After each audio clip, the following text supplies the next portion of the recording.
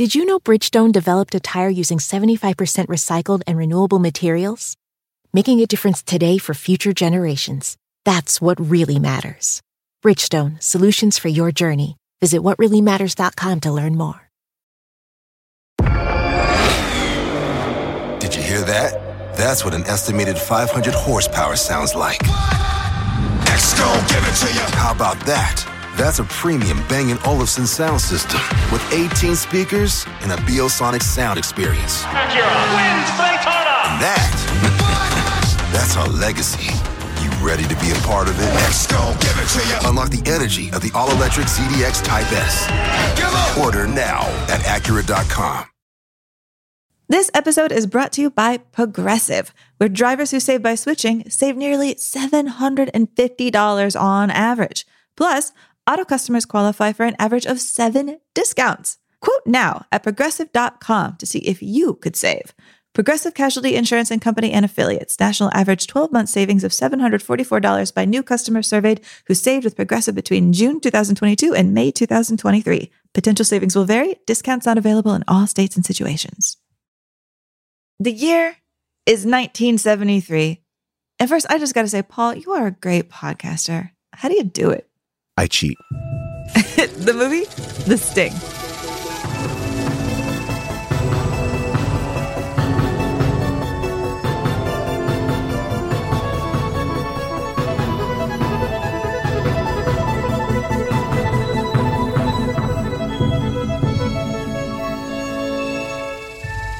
Hello, everybody, and welcome to Unspooled.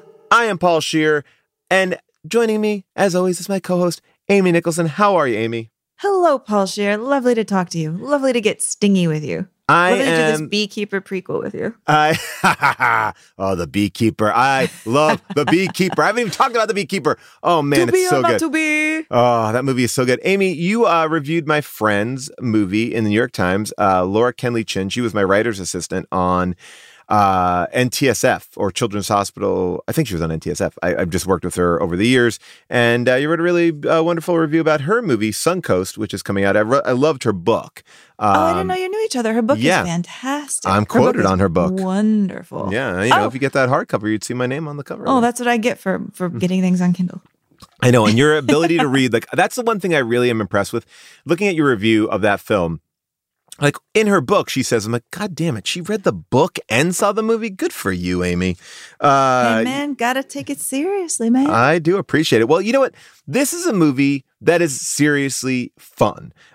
We talked about Butch Cassidy and the Sundance Kid on this show a while ago. And I think that's the movie that people often think about when they think about Robert Redford and Paul Newman. But this movie is a movie that really took Hollywood by storm. And we're going to talk about this pairing of these two guys, this unlikely pairing, this unlikely movie that came together not against all odds, but in some of the most interesting ways. Yeah, there's a huge gap between the way this movie looked on the page and the way this movie looked on the screen. I think one of those movies is the type of Oscar movie that people take really seriously as a dark, dark, dark drama about the 1930s. And the other one is an Oscar drama that was just a lot of fun. And you know what people wanted to see? The one that was fun. Absolutely. And I want to talk about the making of this movie as far as stylistically, the music, the way that they constructed the sets, and really the way that they ignored what the 70s were doing in their films and really kind of embraced a return to Hollywood, not even in the production of it, but in the way that they treated this era. Yeah. And I really want to figure out with you, why do we go through these cycles of nostalgia? Why does it feel like whatever year it is, we really want to see movies that take place like 25 to 30 years in the past? What is that about? Ooh. Because that cycle was really hot in 1970 about the 1930s. Well, you know what, Amy? If we are able to do all that, the feds will be the least of our problems. Let's unspool it.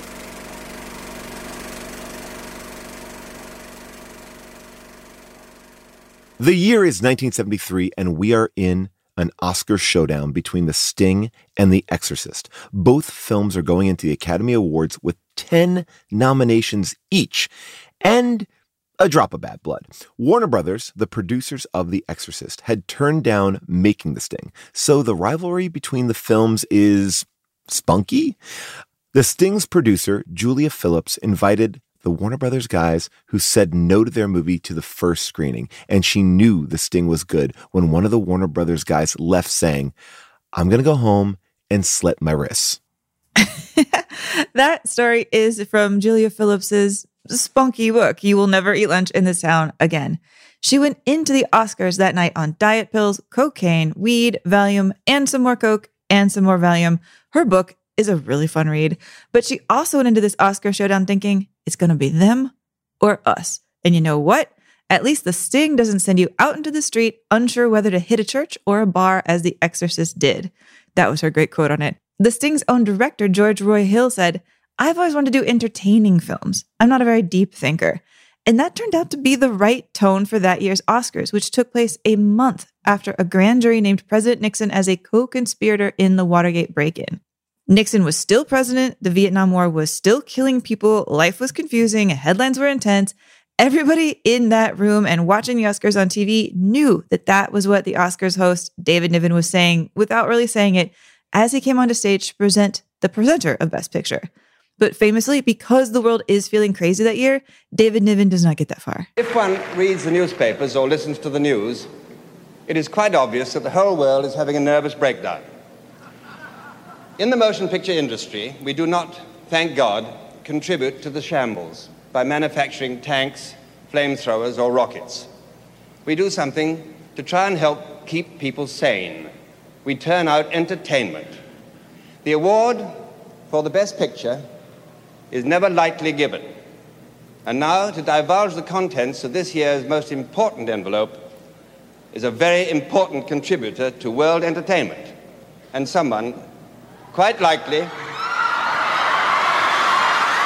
This was the year of the Oscar streaker who not only survived David Niven's devastating improvised punchline that we talked about in our Goldfinger episode, he later ran for president using the slogan, "Not just another crooked dick." That was almost bound to happen.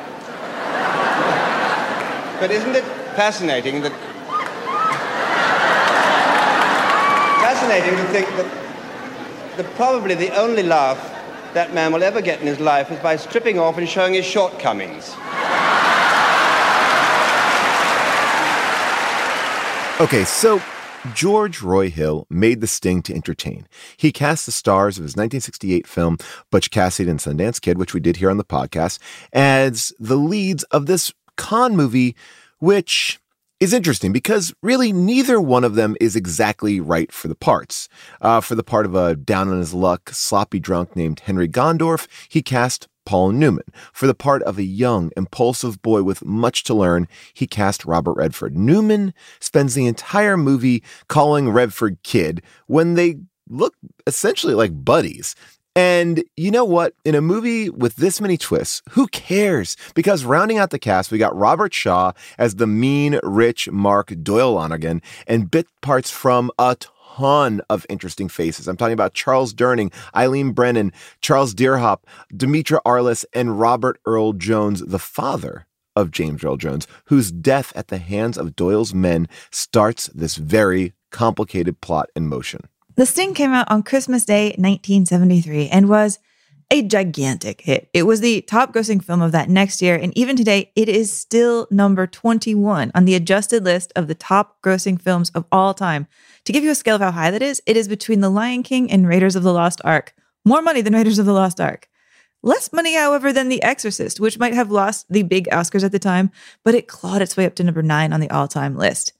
But this year, people had Sting mania. It was huge. And a lot of that is because audiences really clicked with the nostalgia of this 1930s setting. That's what George Roy Hill really loved. You know, Norman Rockwell illustrations, classic ragtime music that, you know, like the actors wasn't exactly right, but it worked anyway. So what was in the zeitgeist that Christmas of the Sting? Well, the number one song on the charts was all about capturing time, about appreciating the past, and trying to make that nostalgia last into the present. It is Jim Croce and Time in a Bottle.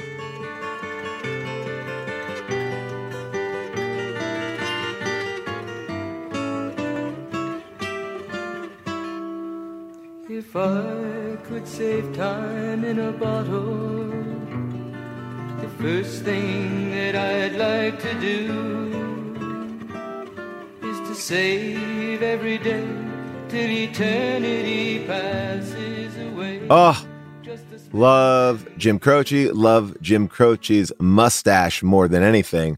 I mean, this, Amy, you do it every single time. I mean, this connection to this movie, perfect.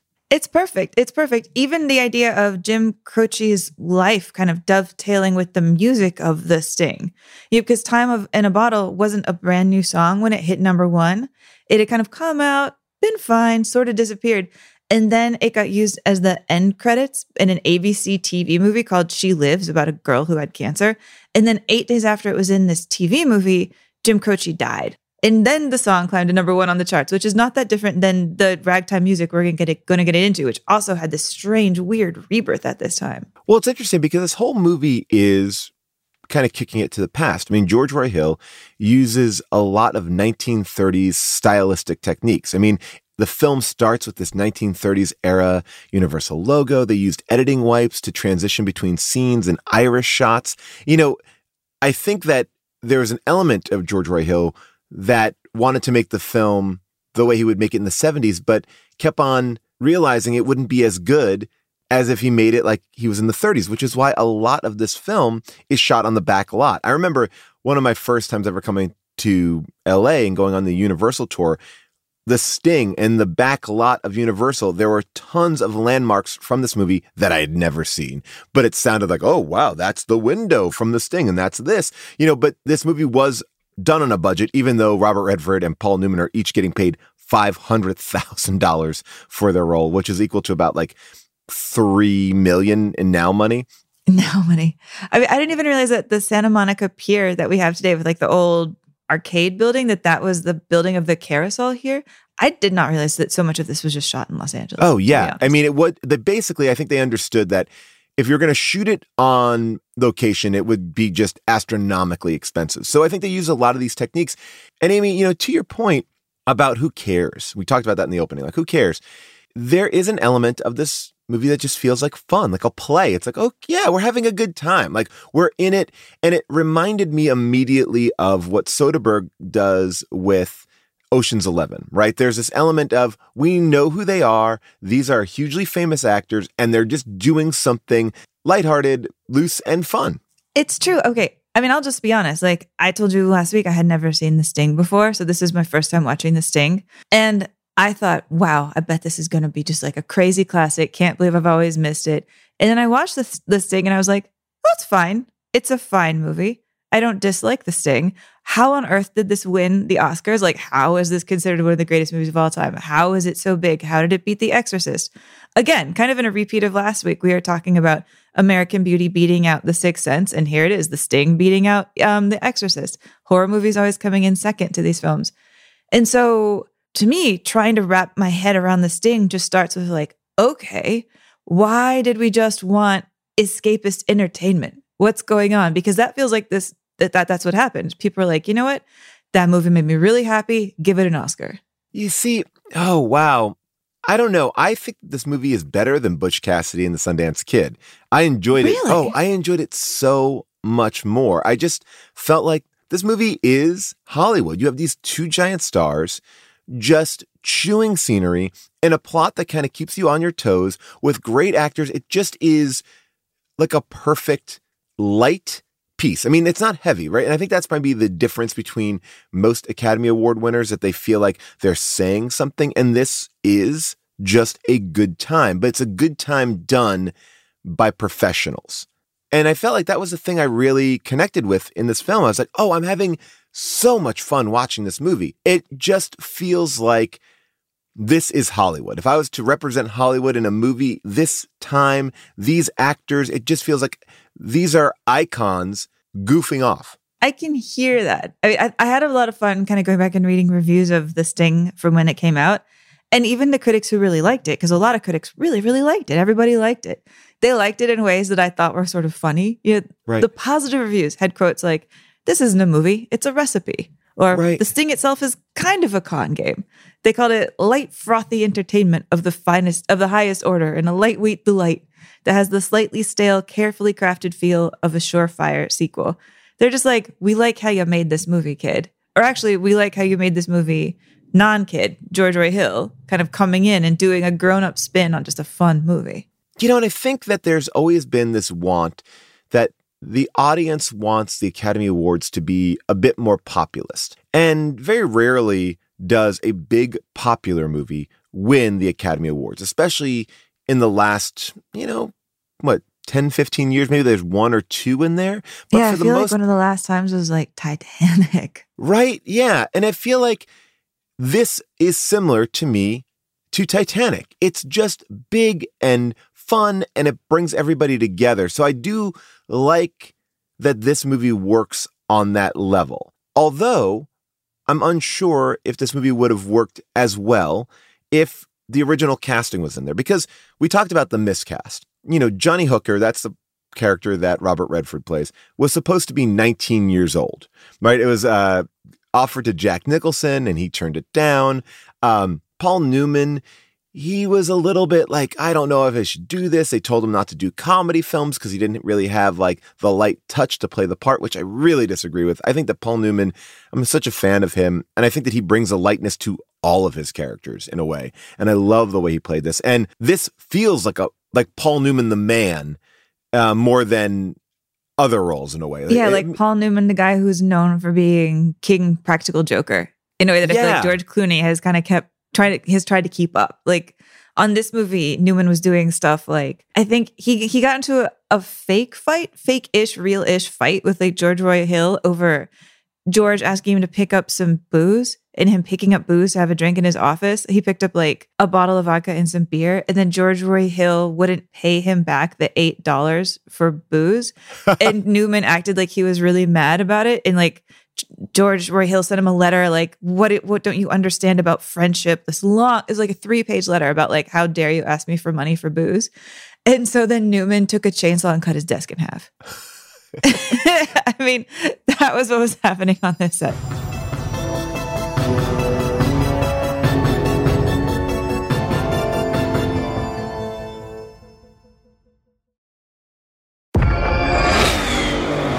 Did you hear that? That's what an estimated 500 horsepower sounds like.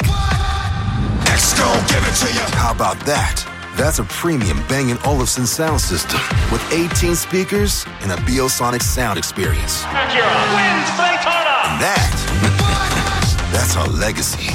You ready to be a part of it? X gon' give it to you. Unlock the energy of the all-electric ZDX Type S. Order now at Acura.com. You haven't heard about the McCrispy yet? Well, then, you probably haven't heard the sweet silence after the first crispy bite either. Go try it for yourself to hear the best nut sound you've ever heard.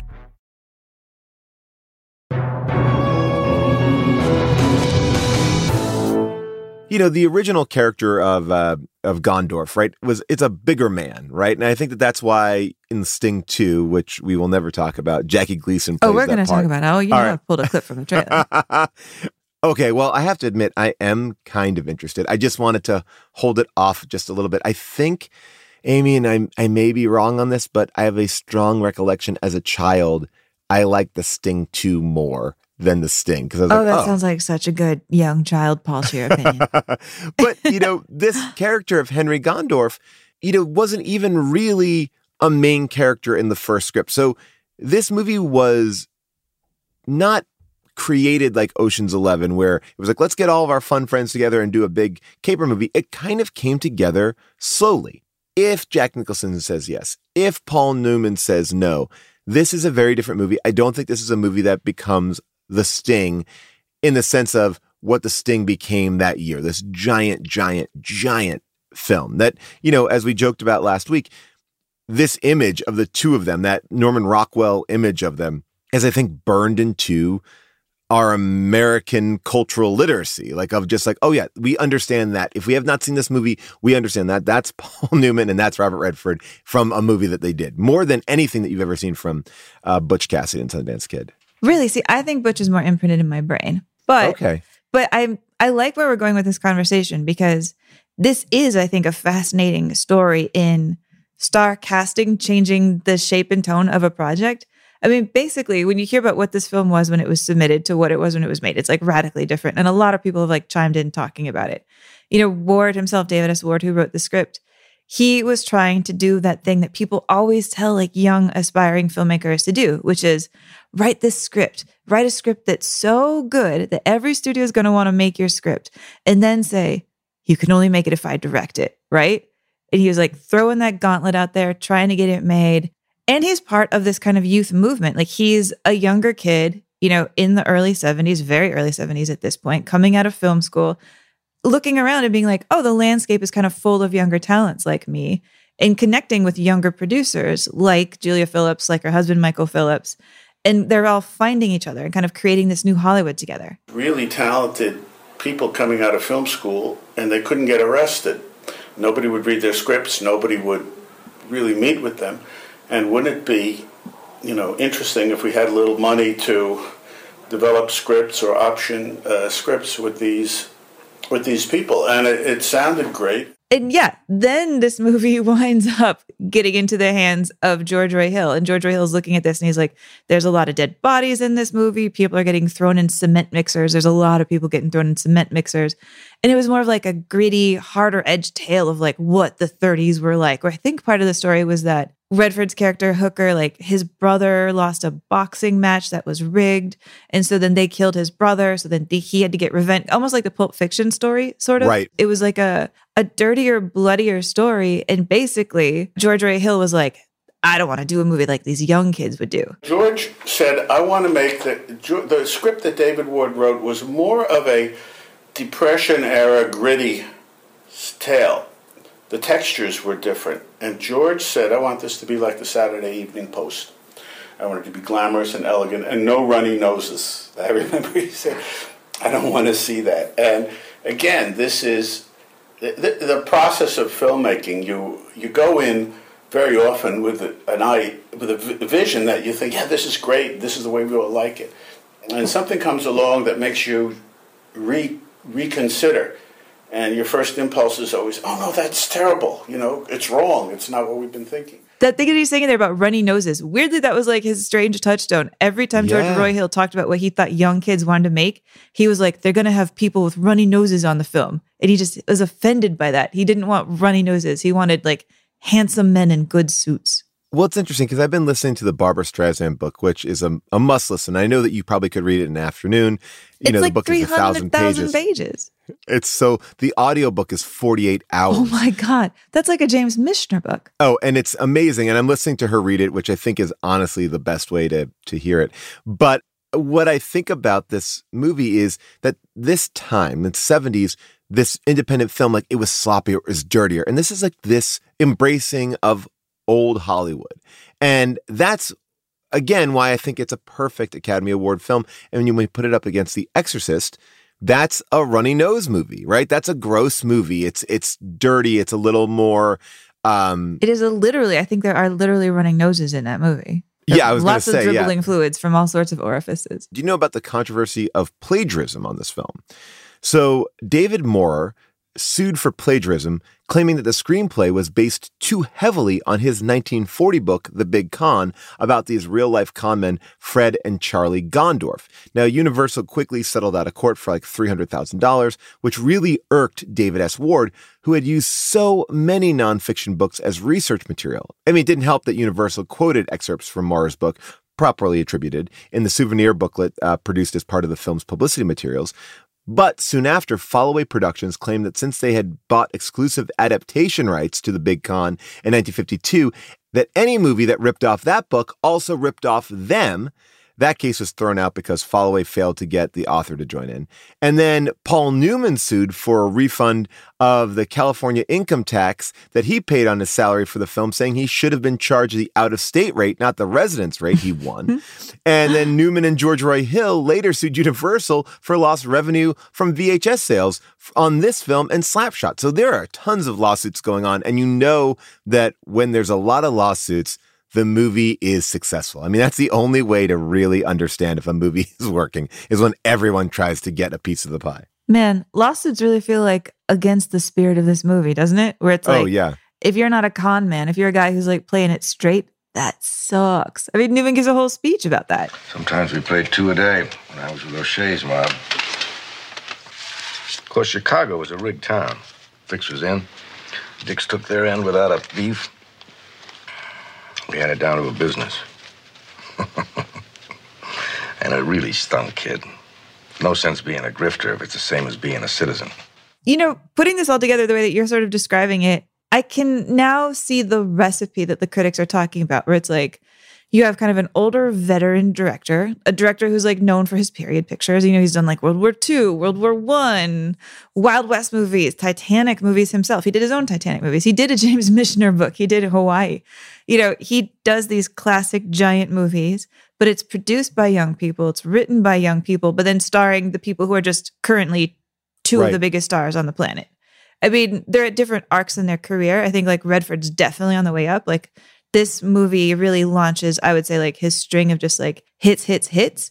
And Newman has been kind of fading. He's had a lot of flops. Like I saw this public interview that he did right before The Sting came out, before people had seen it, where he's kind of giving a retrospective of his career to date. And by that time, he'd been in the industry, you know, 2 decades almost, and he's getting heckled.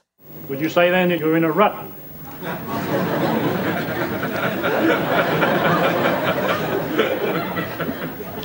I'm just a happy hooker. And so I could see him being like, okay, just you wait. I'm going to do a movie that shakes up a little bit of what you think of me, where I'm not going to be this like handsome, serious rogue. I'm going to be a handsome, funny rogue. I'm going to be a guy who like shows up into a room and pretends like I'm totally drunk.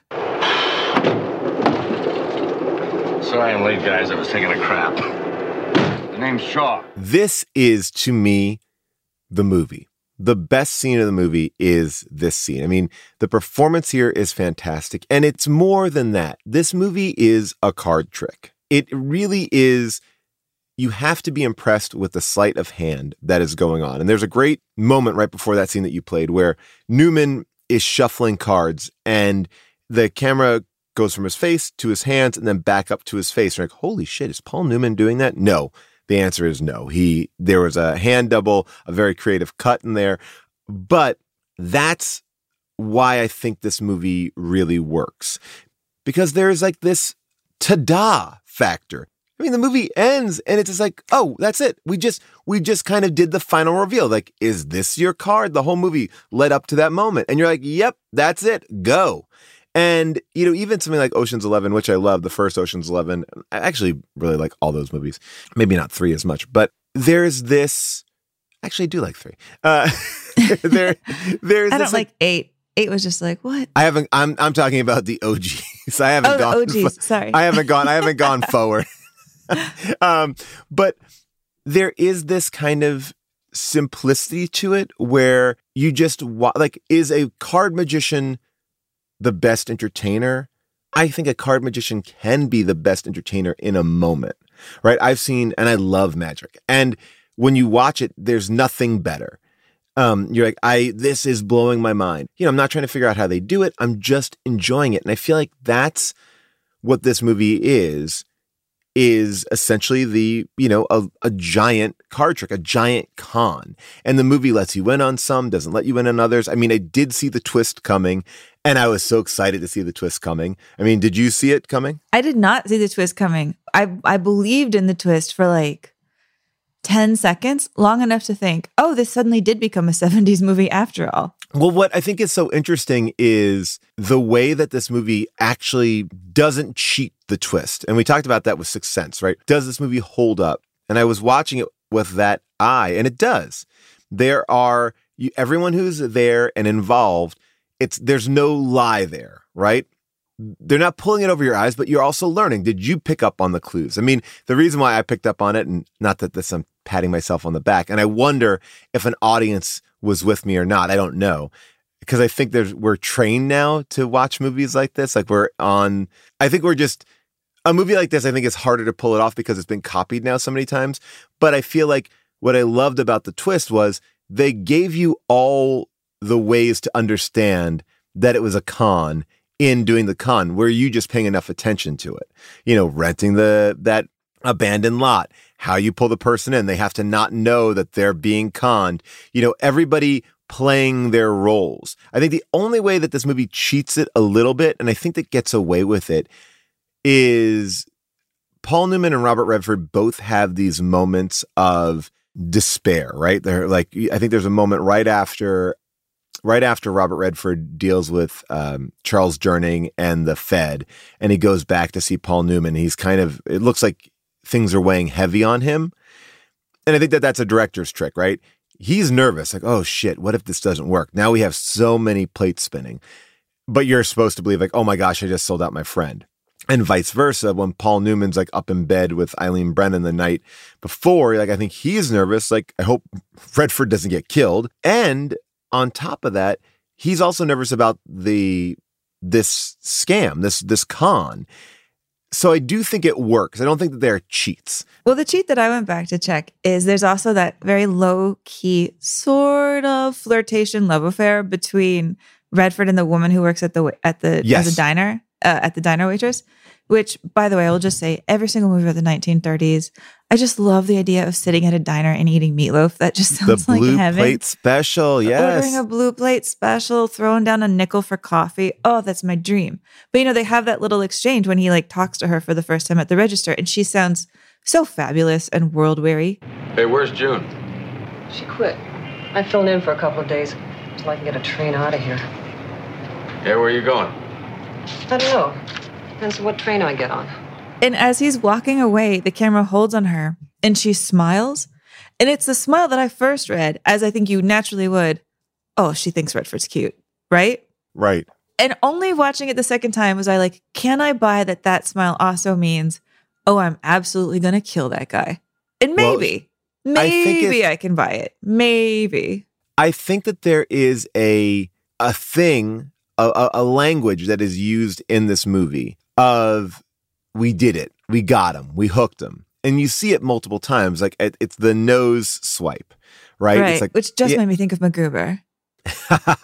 Right? Yeah. I guess I never noticed that MacGruber took its whole assembling the team from The Sting. Well, you know what's so funny to me too is like the idea that like both this and Butch Cassidy have these weird musical sequences in them. And I was wondering, like, are you just George Ray Hill tipping your hat here? Like what's going like, you know, it's like this, like the montage of him getting ready was very similar to like the Why Do Birds Suddenly Appear? Butch Cassidy the bicycle moment. scene? Yeah. Yes.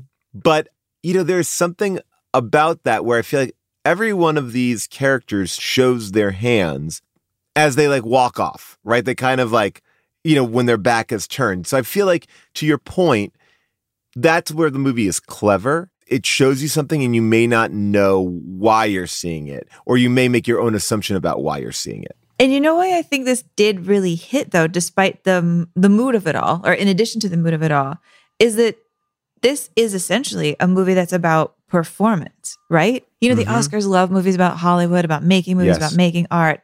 Love it, love it, love it. And even though this is a 1930s movie about con men, it is also just a movie about performance. It's also a movie about acting. You've got like con men auditioning to be con men, basically sounding like they're talking about their resume. Name's Curly Jackson. Work for Gary Bryan out of Baltimore. Jackson.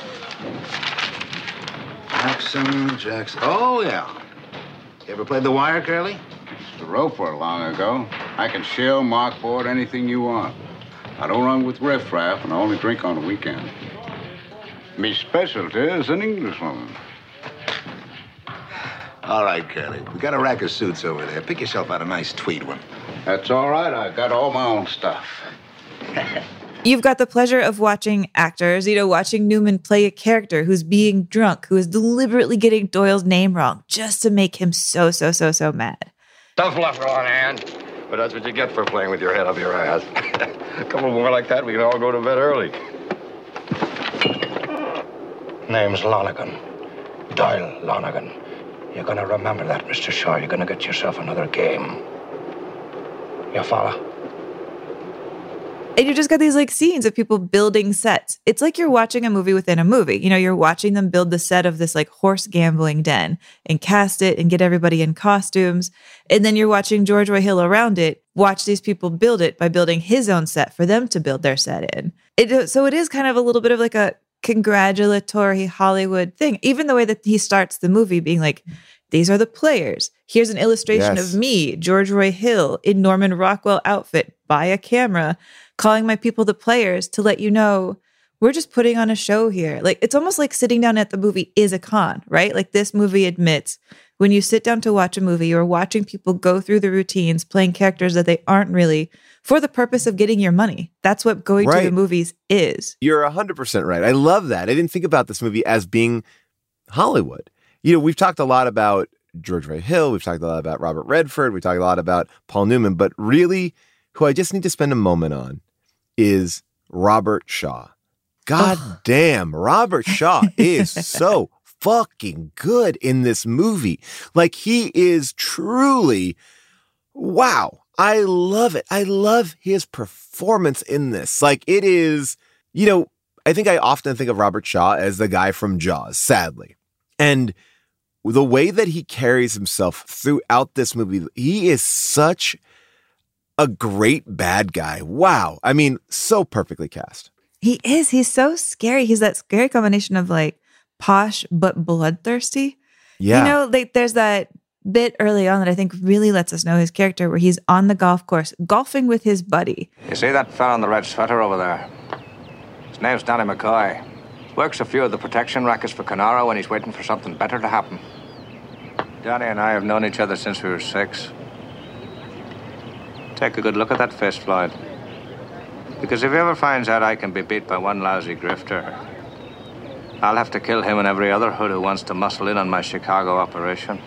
I mean, this is a movie that got him Jaws. It shared a lot of like the same kind of makers and producers and stuff. And they're like, Spielberg, you got to cast this guy. And even his limp, which I thought was like a character affectation, it's just his actual limp. He like what? He busted his knee playing racquetball. Maybe he was just on the Lakers. We're always getting hurt. I love that limp because it's just subtle enough to make you feel like he's a guy who worked hard to get to where he is.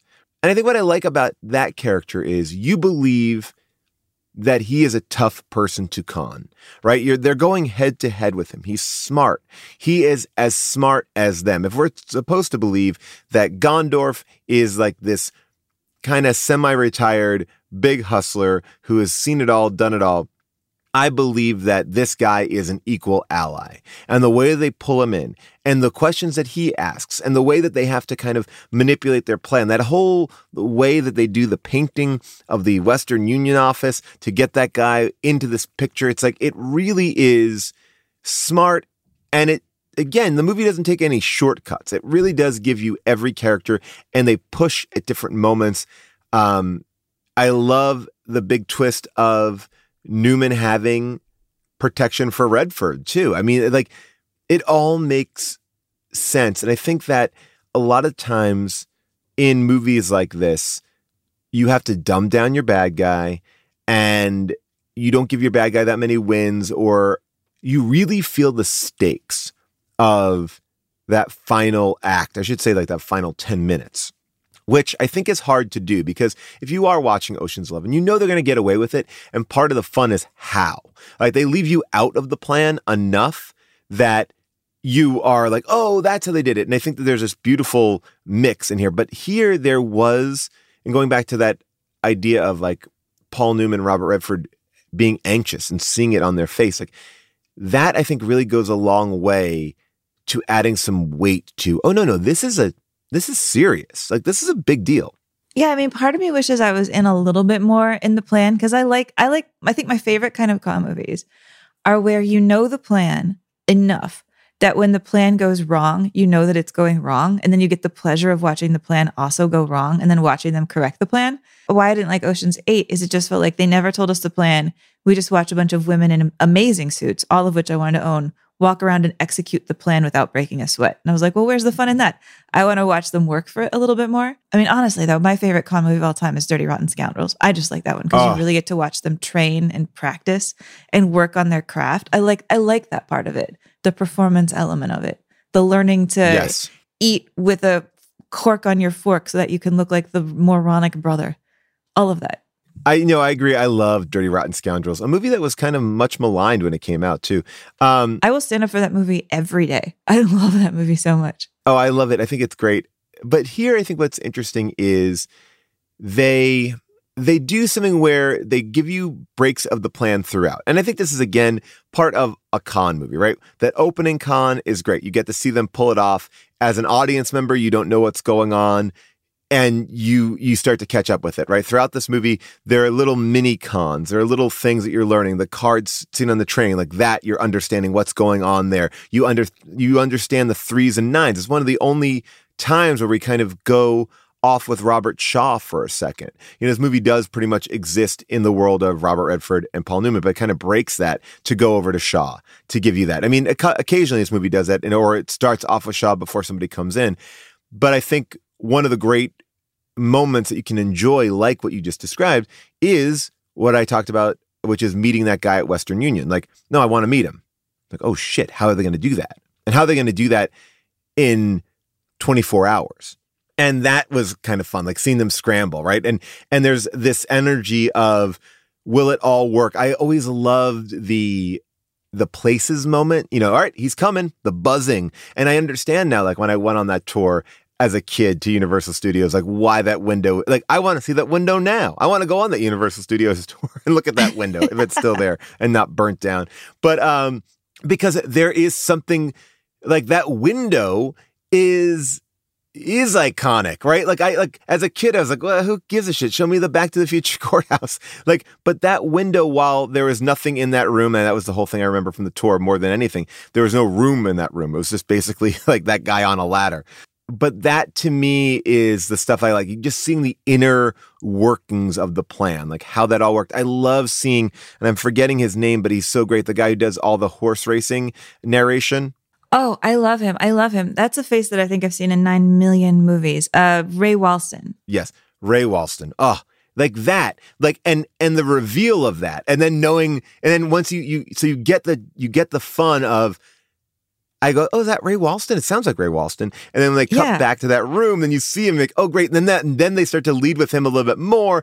And you hear them talking about it like he's shooting the movie within the movie, even the way they're talking about it, like they're rapping it. They're at the post at Belmont at 38. We are waiting on that one. I'll call Belmont next. That's it, fellas.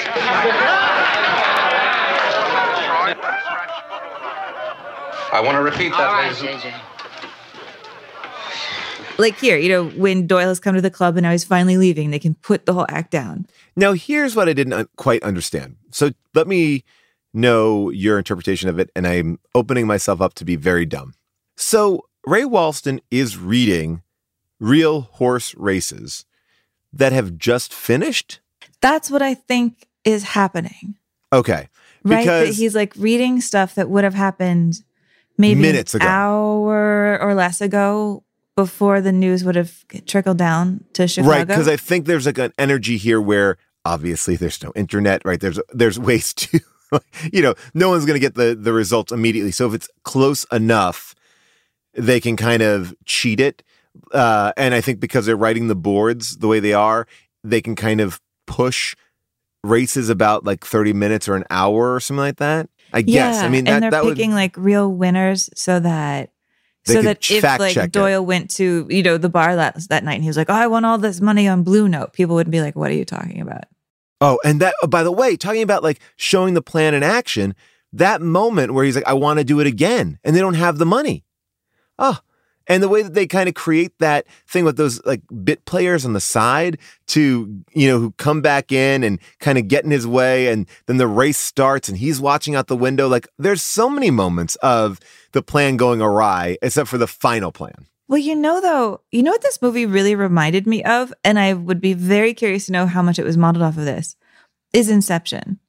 Right? Oh, interesting. Because this movie is all about getting inside of Doyle's psychology. They have that meeting at the beginning where it's like, what do we know about this guy? We know that he only plays games he can win. We know that his MO is to get close to like another gangster's business, kind of be their friend. And then as soon as he figures it out, kill them and take the business over. And so then they come up with this like fantasy, this dreamlike scenario that they know he'll buy. Like, A, they know he'll buy playing for betting on horses when he knows he's going to win. And B, they know that he'll buy that Redford is getting close to Newman and in a way wants to kill him and take the business over. They like put that idea there because they know it's how he feels about it. Right. And it makes me feel about all of the work that Inception does to get inside like the head of Cillian Murphy, you know, to figure out like how he thinks about things and what would be believable to him and what are his relationships like with the people in his life. And then, like they're doing here, construct fantasy scenarios that play on his emotions in absolutely perfect ways. Getting his name wrong to make him like angry and feel like he has to defeat you, you know? Or setting up a kind of like workplace scenario where he sees Robert Redford get insulted by Paul Newman and really believes that this guy will like take down his boss out of like revenge. Well, I think, you know, you can go one step further and go like Nolan, you know, in Inception and also The Prestige makes movies about con men, what you see, what you get, how they play on those two things. You know, it's very much about, I think, tickling that part of your brain, right? Like getting it, like, and I feel like you start to game the movie is gaming you. You're more interactive with the film because you are putting yourself like, could I do it? Could I get con? You know, you're in this, I think it creates an edge of your seat experience. I would absolutely get conned. Also, I never realized that con and con man is short for confidence. That seems so strange. Like so I guess he's confidently lying to you. Right. And when you get conned, you're conned because somebody just confidenced at you. You got really confidenced at you. Yeah, confidence, man. Yeah. That's so strange.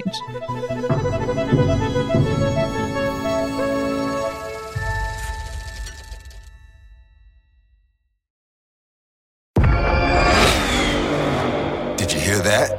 That's what an estimated 500 horsepower sounds like. X-Gon, give it to you. How about that? That's a premium Bang & Olufsen sound system with 18 speakers and a Biosonic sound experience. Acura wins Daytona. And that's our legacy. You ready to be a part of it? X-Gon, give it to you. Unlock the energy of the all-electric ZDX Type S. Order now at Acura.com. You haven't heard about the McCrispy yet? Well, then, you probably haven't heard the sweet silence after the first crispy bite either. Go try it for yourself to hear the best nut sound you've ever heard.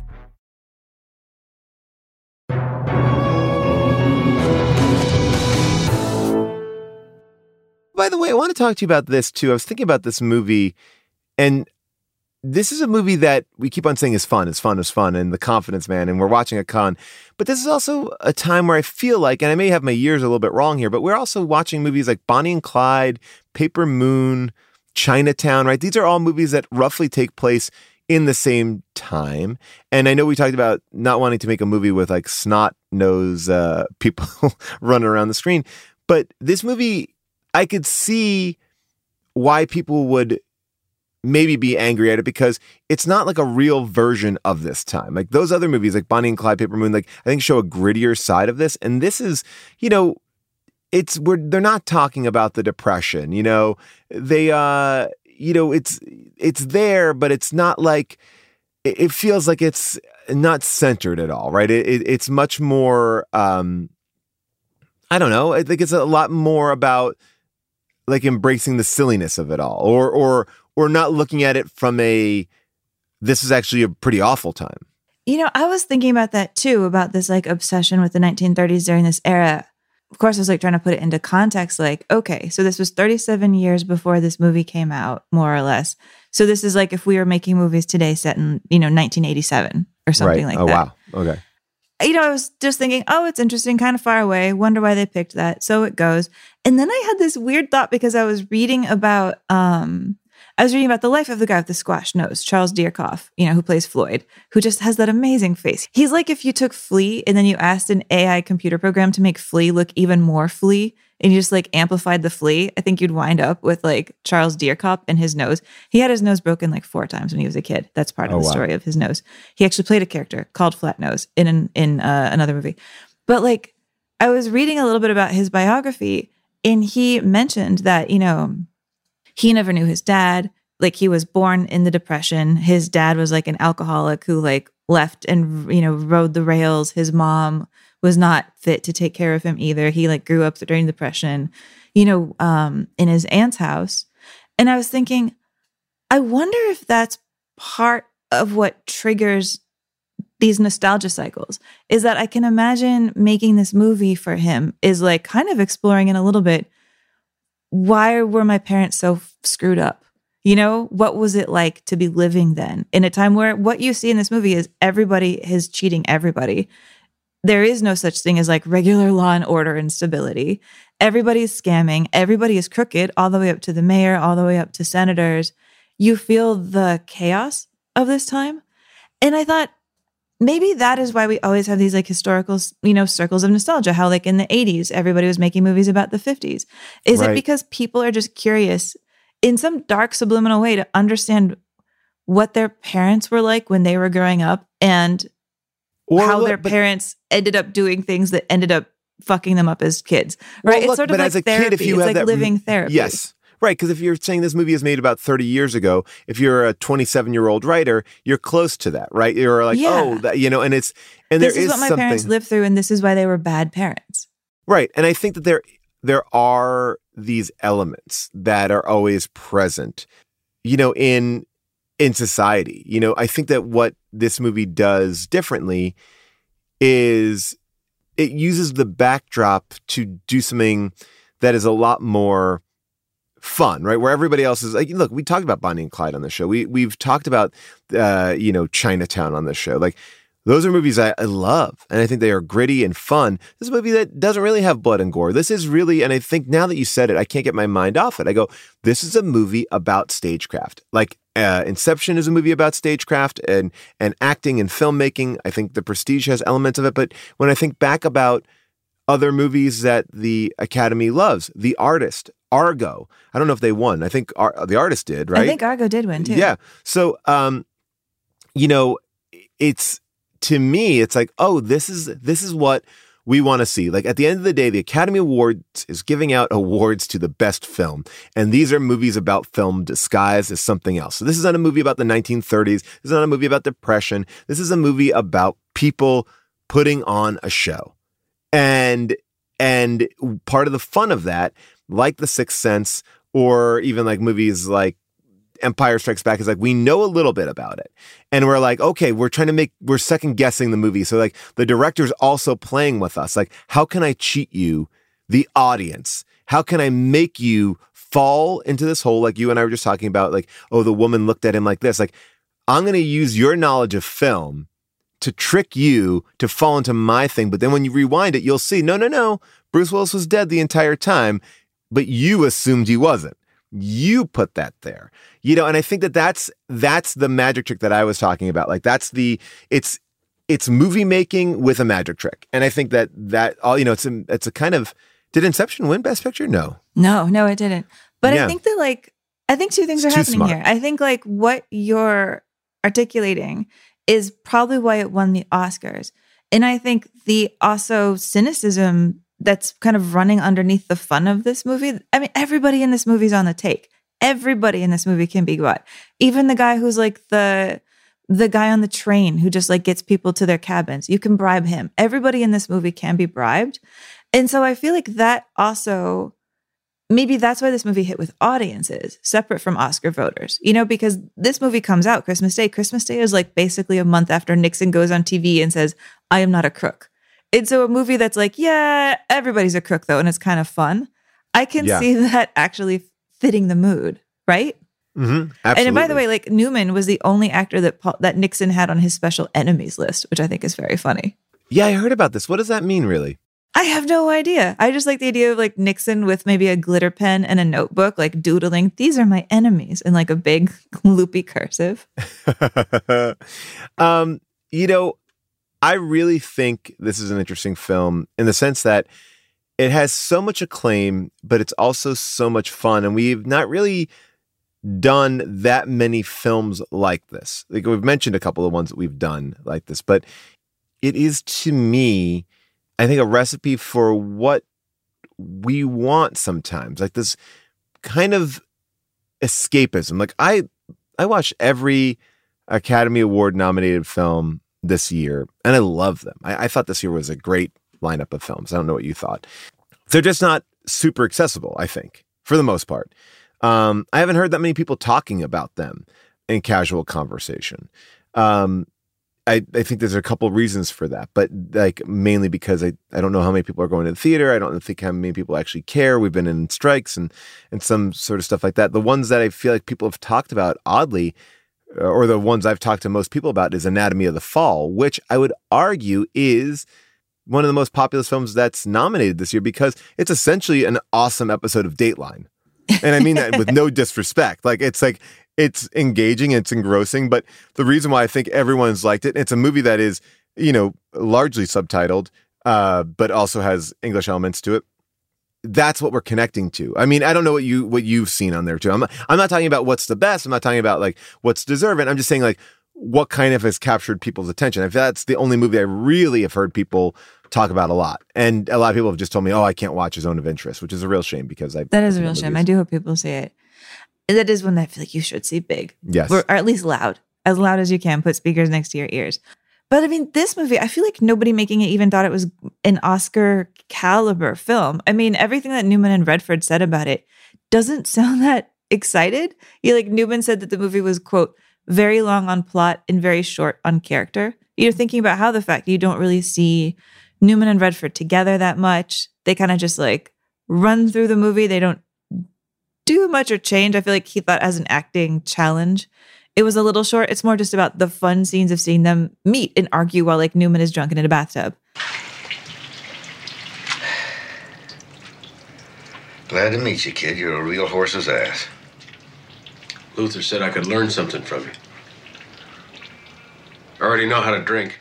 And Redford complained apparently a lot on set because he was like, all my character ever does is he sets up things about the plot, like go here, pick up the phone, do this, go bet on this horse. And then when he's not telling people like where to go and how to meet people, he's just like running away from people as fast as he can. And he was like, I'm not doing any acting in this movie, to the point that like George Roy Hill wound up giving him a golden statue of a roadrunner and just be like, here, this is your prize for running all the way through this movie. But he is the only one who gets nominated for an Oscar here for performance. And his quote on it was, quote, when I didn't win, I was relieved. I just didn't deserve it. It's interesting because I think that Redford has a very hard job, which is carrying this movie on his shoulders. Like he is the straight man. We have to see everything through his eyes. And while it might not be as showy as like Newman doing that card scene, where the emotional through line is there. This is a movie that is about performance. Like it is about us connecting with these two people. If you can't connect with them, then there's no movie. Yeah. I mean, it's funny. Like, I think that was this kind of tension in making the whole film, this idea of performance and executing it right. I mean, the Newman story about like how Newman even gets involved is like, I think Redford and Hill team up first. And then Newman finds out that they're doing a film. And so Newman is like, what are you doing making a movie without me? And so Hill's like, oh, I'll send you the script. And Newman reads the script and he's like, I'm not this old, fat guy on the end of his career. I can't do this. It's not for me. And so then Hill this is quote, because I'm perverse is the way he phrased it, started teasing him that it was like a really good part. He's like, oh, but Newman, right. This is a great part. You should do it. You should do it. Not believing that Newman should do this movie. He just wanted to be able to make fun of Paul Newman later when he turned it down and the movie got made like a ton of money. So he poked at him like, oh, I really, it's like that way. Like, oh, I wish you could come. Oh, blah, blah, blah. I really wish I could have made coffee work or something like that. And then it happens and you're like, oh no, you called my bluff. That's what happens here. Like Newman calls his bluff like a couple of days later and calls him up and is like, you know what? You talked me into it. I'll do this movie. And Robert Redford was like, what? He's absolutely all wrong for this part. So then they all get together and have a big meeting about how they are wrong to make this movie. And they have this huge thing and nobody gets anywhere. And Newman's finally like, yeah, I can think of a bunch of people who'd be better for it.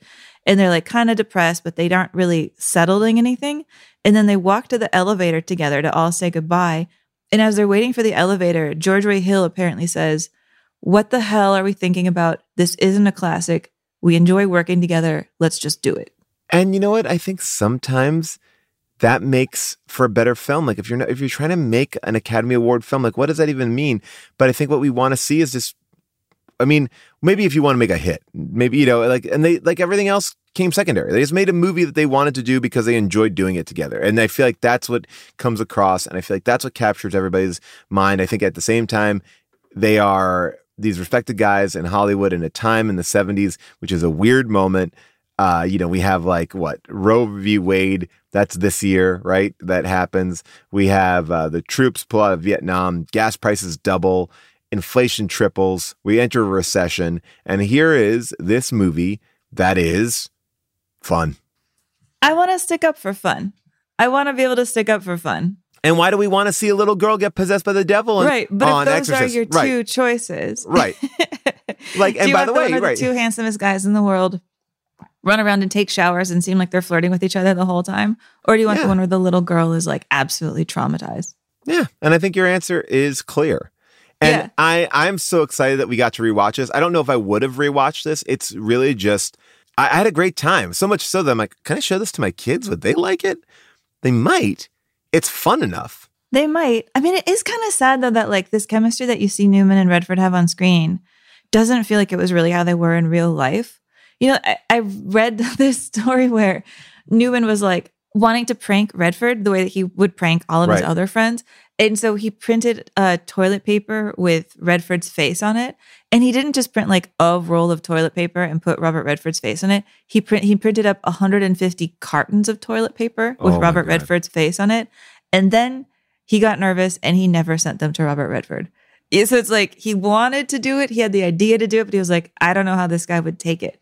And that's, you know, it's a little bit of a bummer, but actually, why does it affect me in any way when what's on screen is what's on screen, and what's on screen is really charming? Well, I also think we're coming from a point of view where we're just like looking at Clooney and Pitt, and there's like that fun between the two of them. Or you look at like Kevin Hart and The Rock. Are they best friends or whatever? Like there's just a they mess with each other. But when you just told me that story, I just thought about this article that I read with Donald Glover about Mr. and Mrs. Smith, the new Amazon show.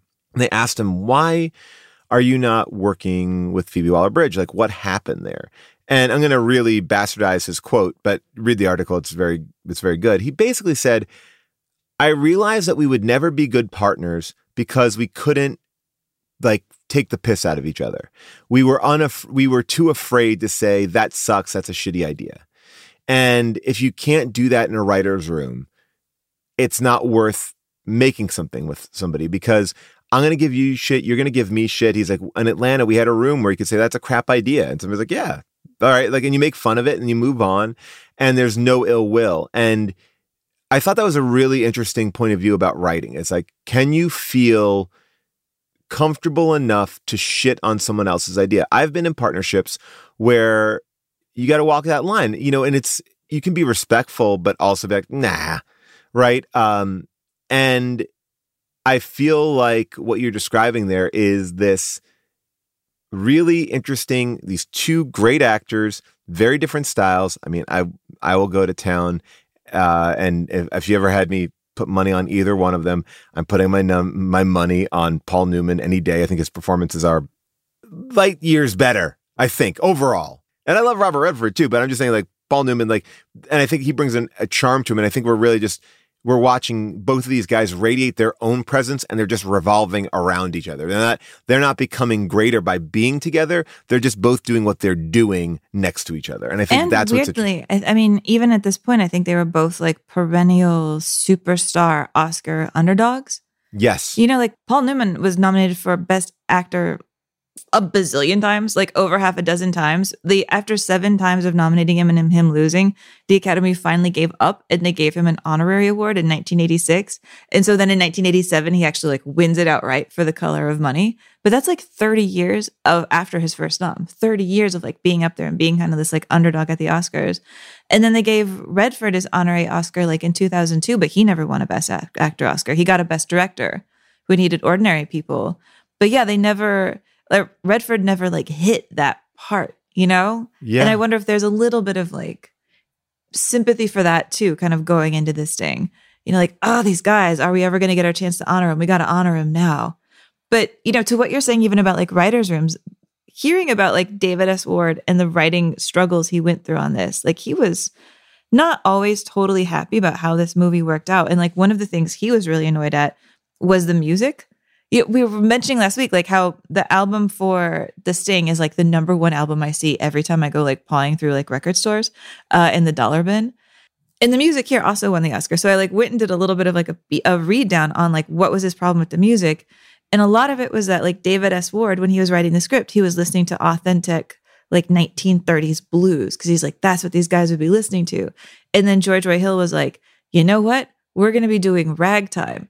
And ragtime, this, that song like da na na na na na na, the ice cream truck. That's my ice cream truck song. Is all wrong for this time period. Right. That music is from, the early 1900s, like 1906, 1907. Having them listen to this the whole way through would be like, I don't know, having a movie today where people are just like listening to Toto, like it's just a perfectly normal thing, which it is. I love Toto, but you know what I'm saying? And so David Ward like really complained. He was like, this is not the right time period. This is crazy.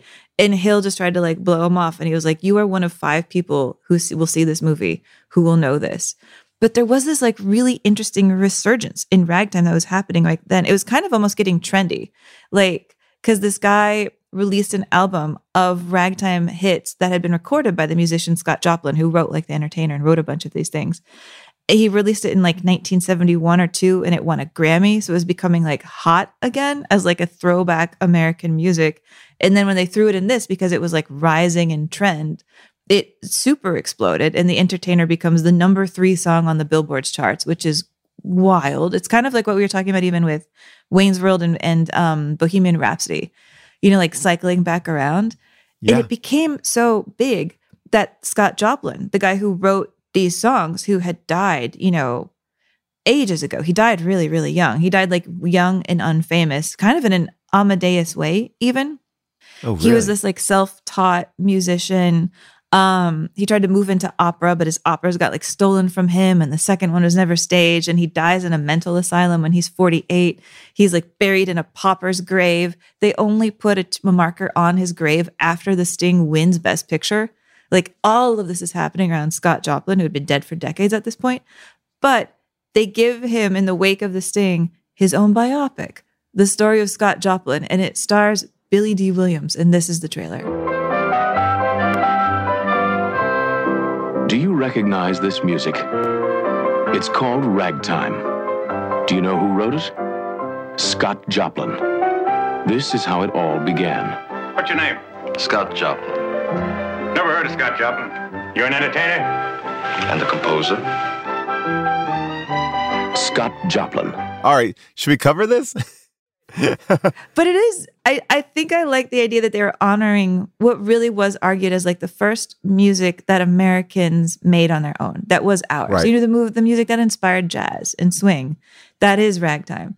And so I think there was maybe this like, I don't know, even building up to the centennial idea of like, what is America? And are we honoring the right people? Yeah. I mean, again, this is a movie that's like anachronistic, right? That's, it's like, it kind of is like the way I speak about things. It's like, I'm not Googling it, but I think this is about, right? At the 30s, Joplin, right? That's what it is. It's like, there's elements to this movie that are like that. I think that also plays in a nice element to it. It feels right. And I feel like that's like, that's kind of sometimes more important in a way, like what make to go down easier. Like, oh yeah, that feels right, even though it might be not right. Yeah. And it Although, does, do you know what feels wrong? And I just have to say this before we wrap up. I think it feels wrong that at the end of this movie, Robert Redford doesn't take the money, because I just don't buy that. I don't buy that after all of this work, he doesn't want a cut of $500,000. You know why? He's just like, you know what? I'd spend it anyway. Nah, I'd only blow it.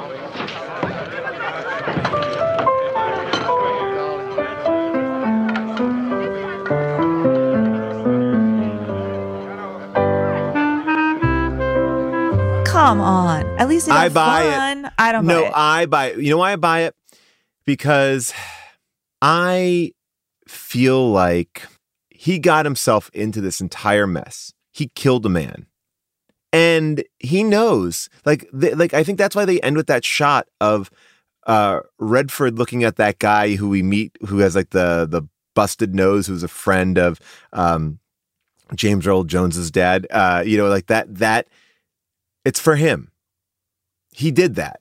That's his mea culpa. Is like, I didn't make it right, but I did. I'm not going to make it wrong again. I think it ends on a way that makes us feel good, but I don't believe it. The Casablanca walk into the sunset.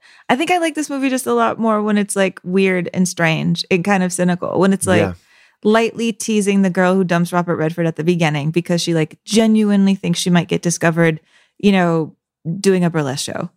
I like the fun element of it that kind of is like, yeah, we're all a little bit wicked. We're all a little bit idealistic. We're all looking out for ourselves more than anybody else.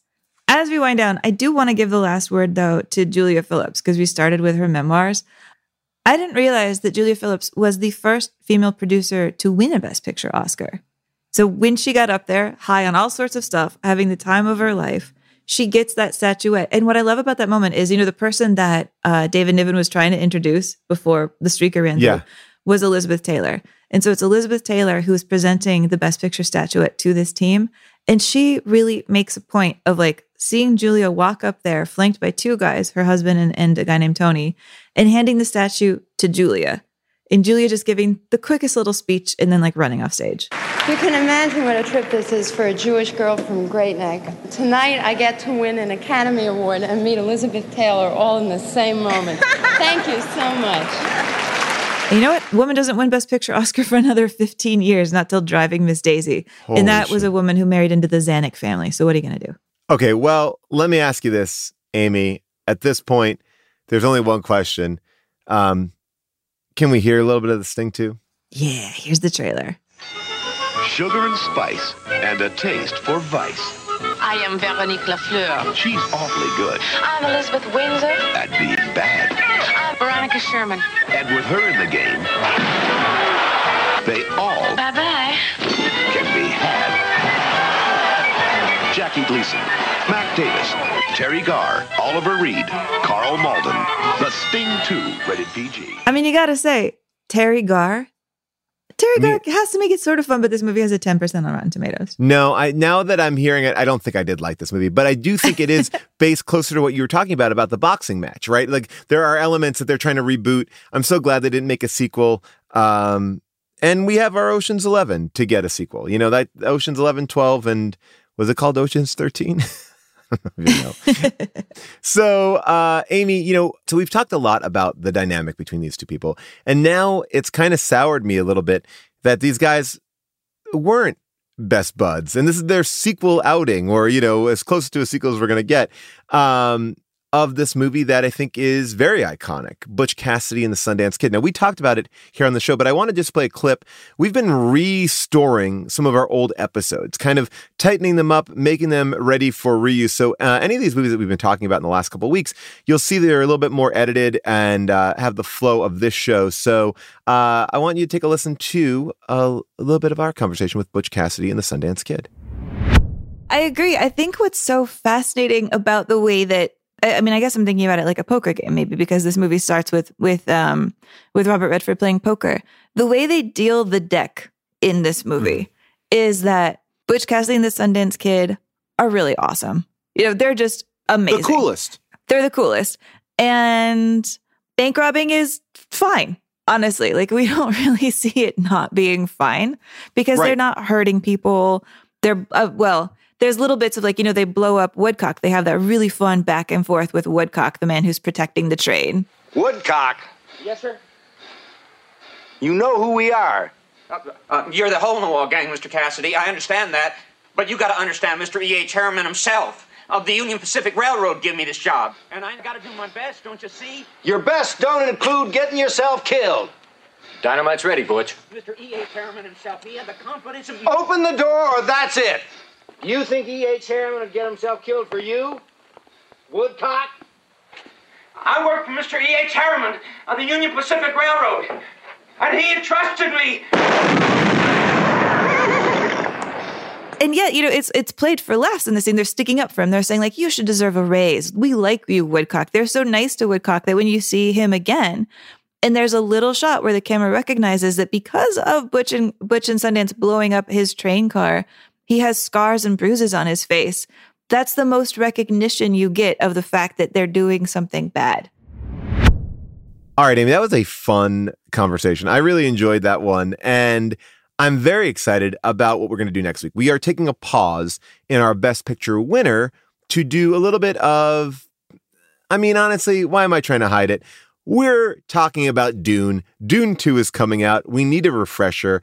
We want to talk about it. It was technically nominated for Best Picture. It did not win Best Picture. So Birdman, we did tease that. We're going to put that on the shelf so we can look at this phenomenon, this movie Dune that came out during the end of the pandemic, and now we got the sequel that people are going bananas for. Oh, I'm very excited about this. I actually just rewatched the first Dune because I saw the second Dune and it's amazing. And I really just think these two films back to back are fantastic. Honestly, really fantastic. Well, I can't wait. And I honestly, this is good for me because I need a refresher on this movie as well. I don't want to go in there empty-handed or asking a lot of questions about why this is happening or why that's going on. Oh, no, you absolutely have to watch the first one before you watch the second one because you will not understand anything in the second one if you are not completely caught up. And also on that note, Paul, I did pick up the AMC Dune Sandworm popcorn bucket. I got one for me. I got one for you. Yes, we got thank you. Dune I am buckets. going to pay you back. Thank you so much. You are the best. I really appreciate that. Okay, so just a reminder, our Art of Schwing shirt is available in the TeePublic store. My book, Joyful Recollections of Trauma, is now available for pre-order. It's available in the UK and Canada as well. You go to my website or Unspooled website to pre-order your copy. That really helps me. And if you do, I'll send you a personalized postcard. A big thank you to our producer, Josh Richmond, our associate producer, Jessica Cisneros, our engineer, Casey Holford, and our executive producers, Cody Fisher and Amelia Chapello, and our MVP, Molly Reynolds. Our theme song is by Michael Cassidy, and our fan art is by Kim Troxel. Follow Unspooled on Twitter and Instagram, and join in the conversation about all things Unspooled on the Paul Scheer Discord at discord.gg/Paul Scheer. Unspooled t-shirts are available at tpublic.com/unspooled, and you can get a deck of Unspooled playing cards and more merch at podswag.com. Finally, see the official API list of Unspooled films and more about the show at unspooledpod.com.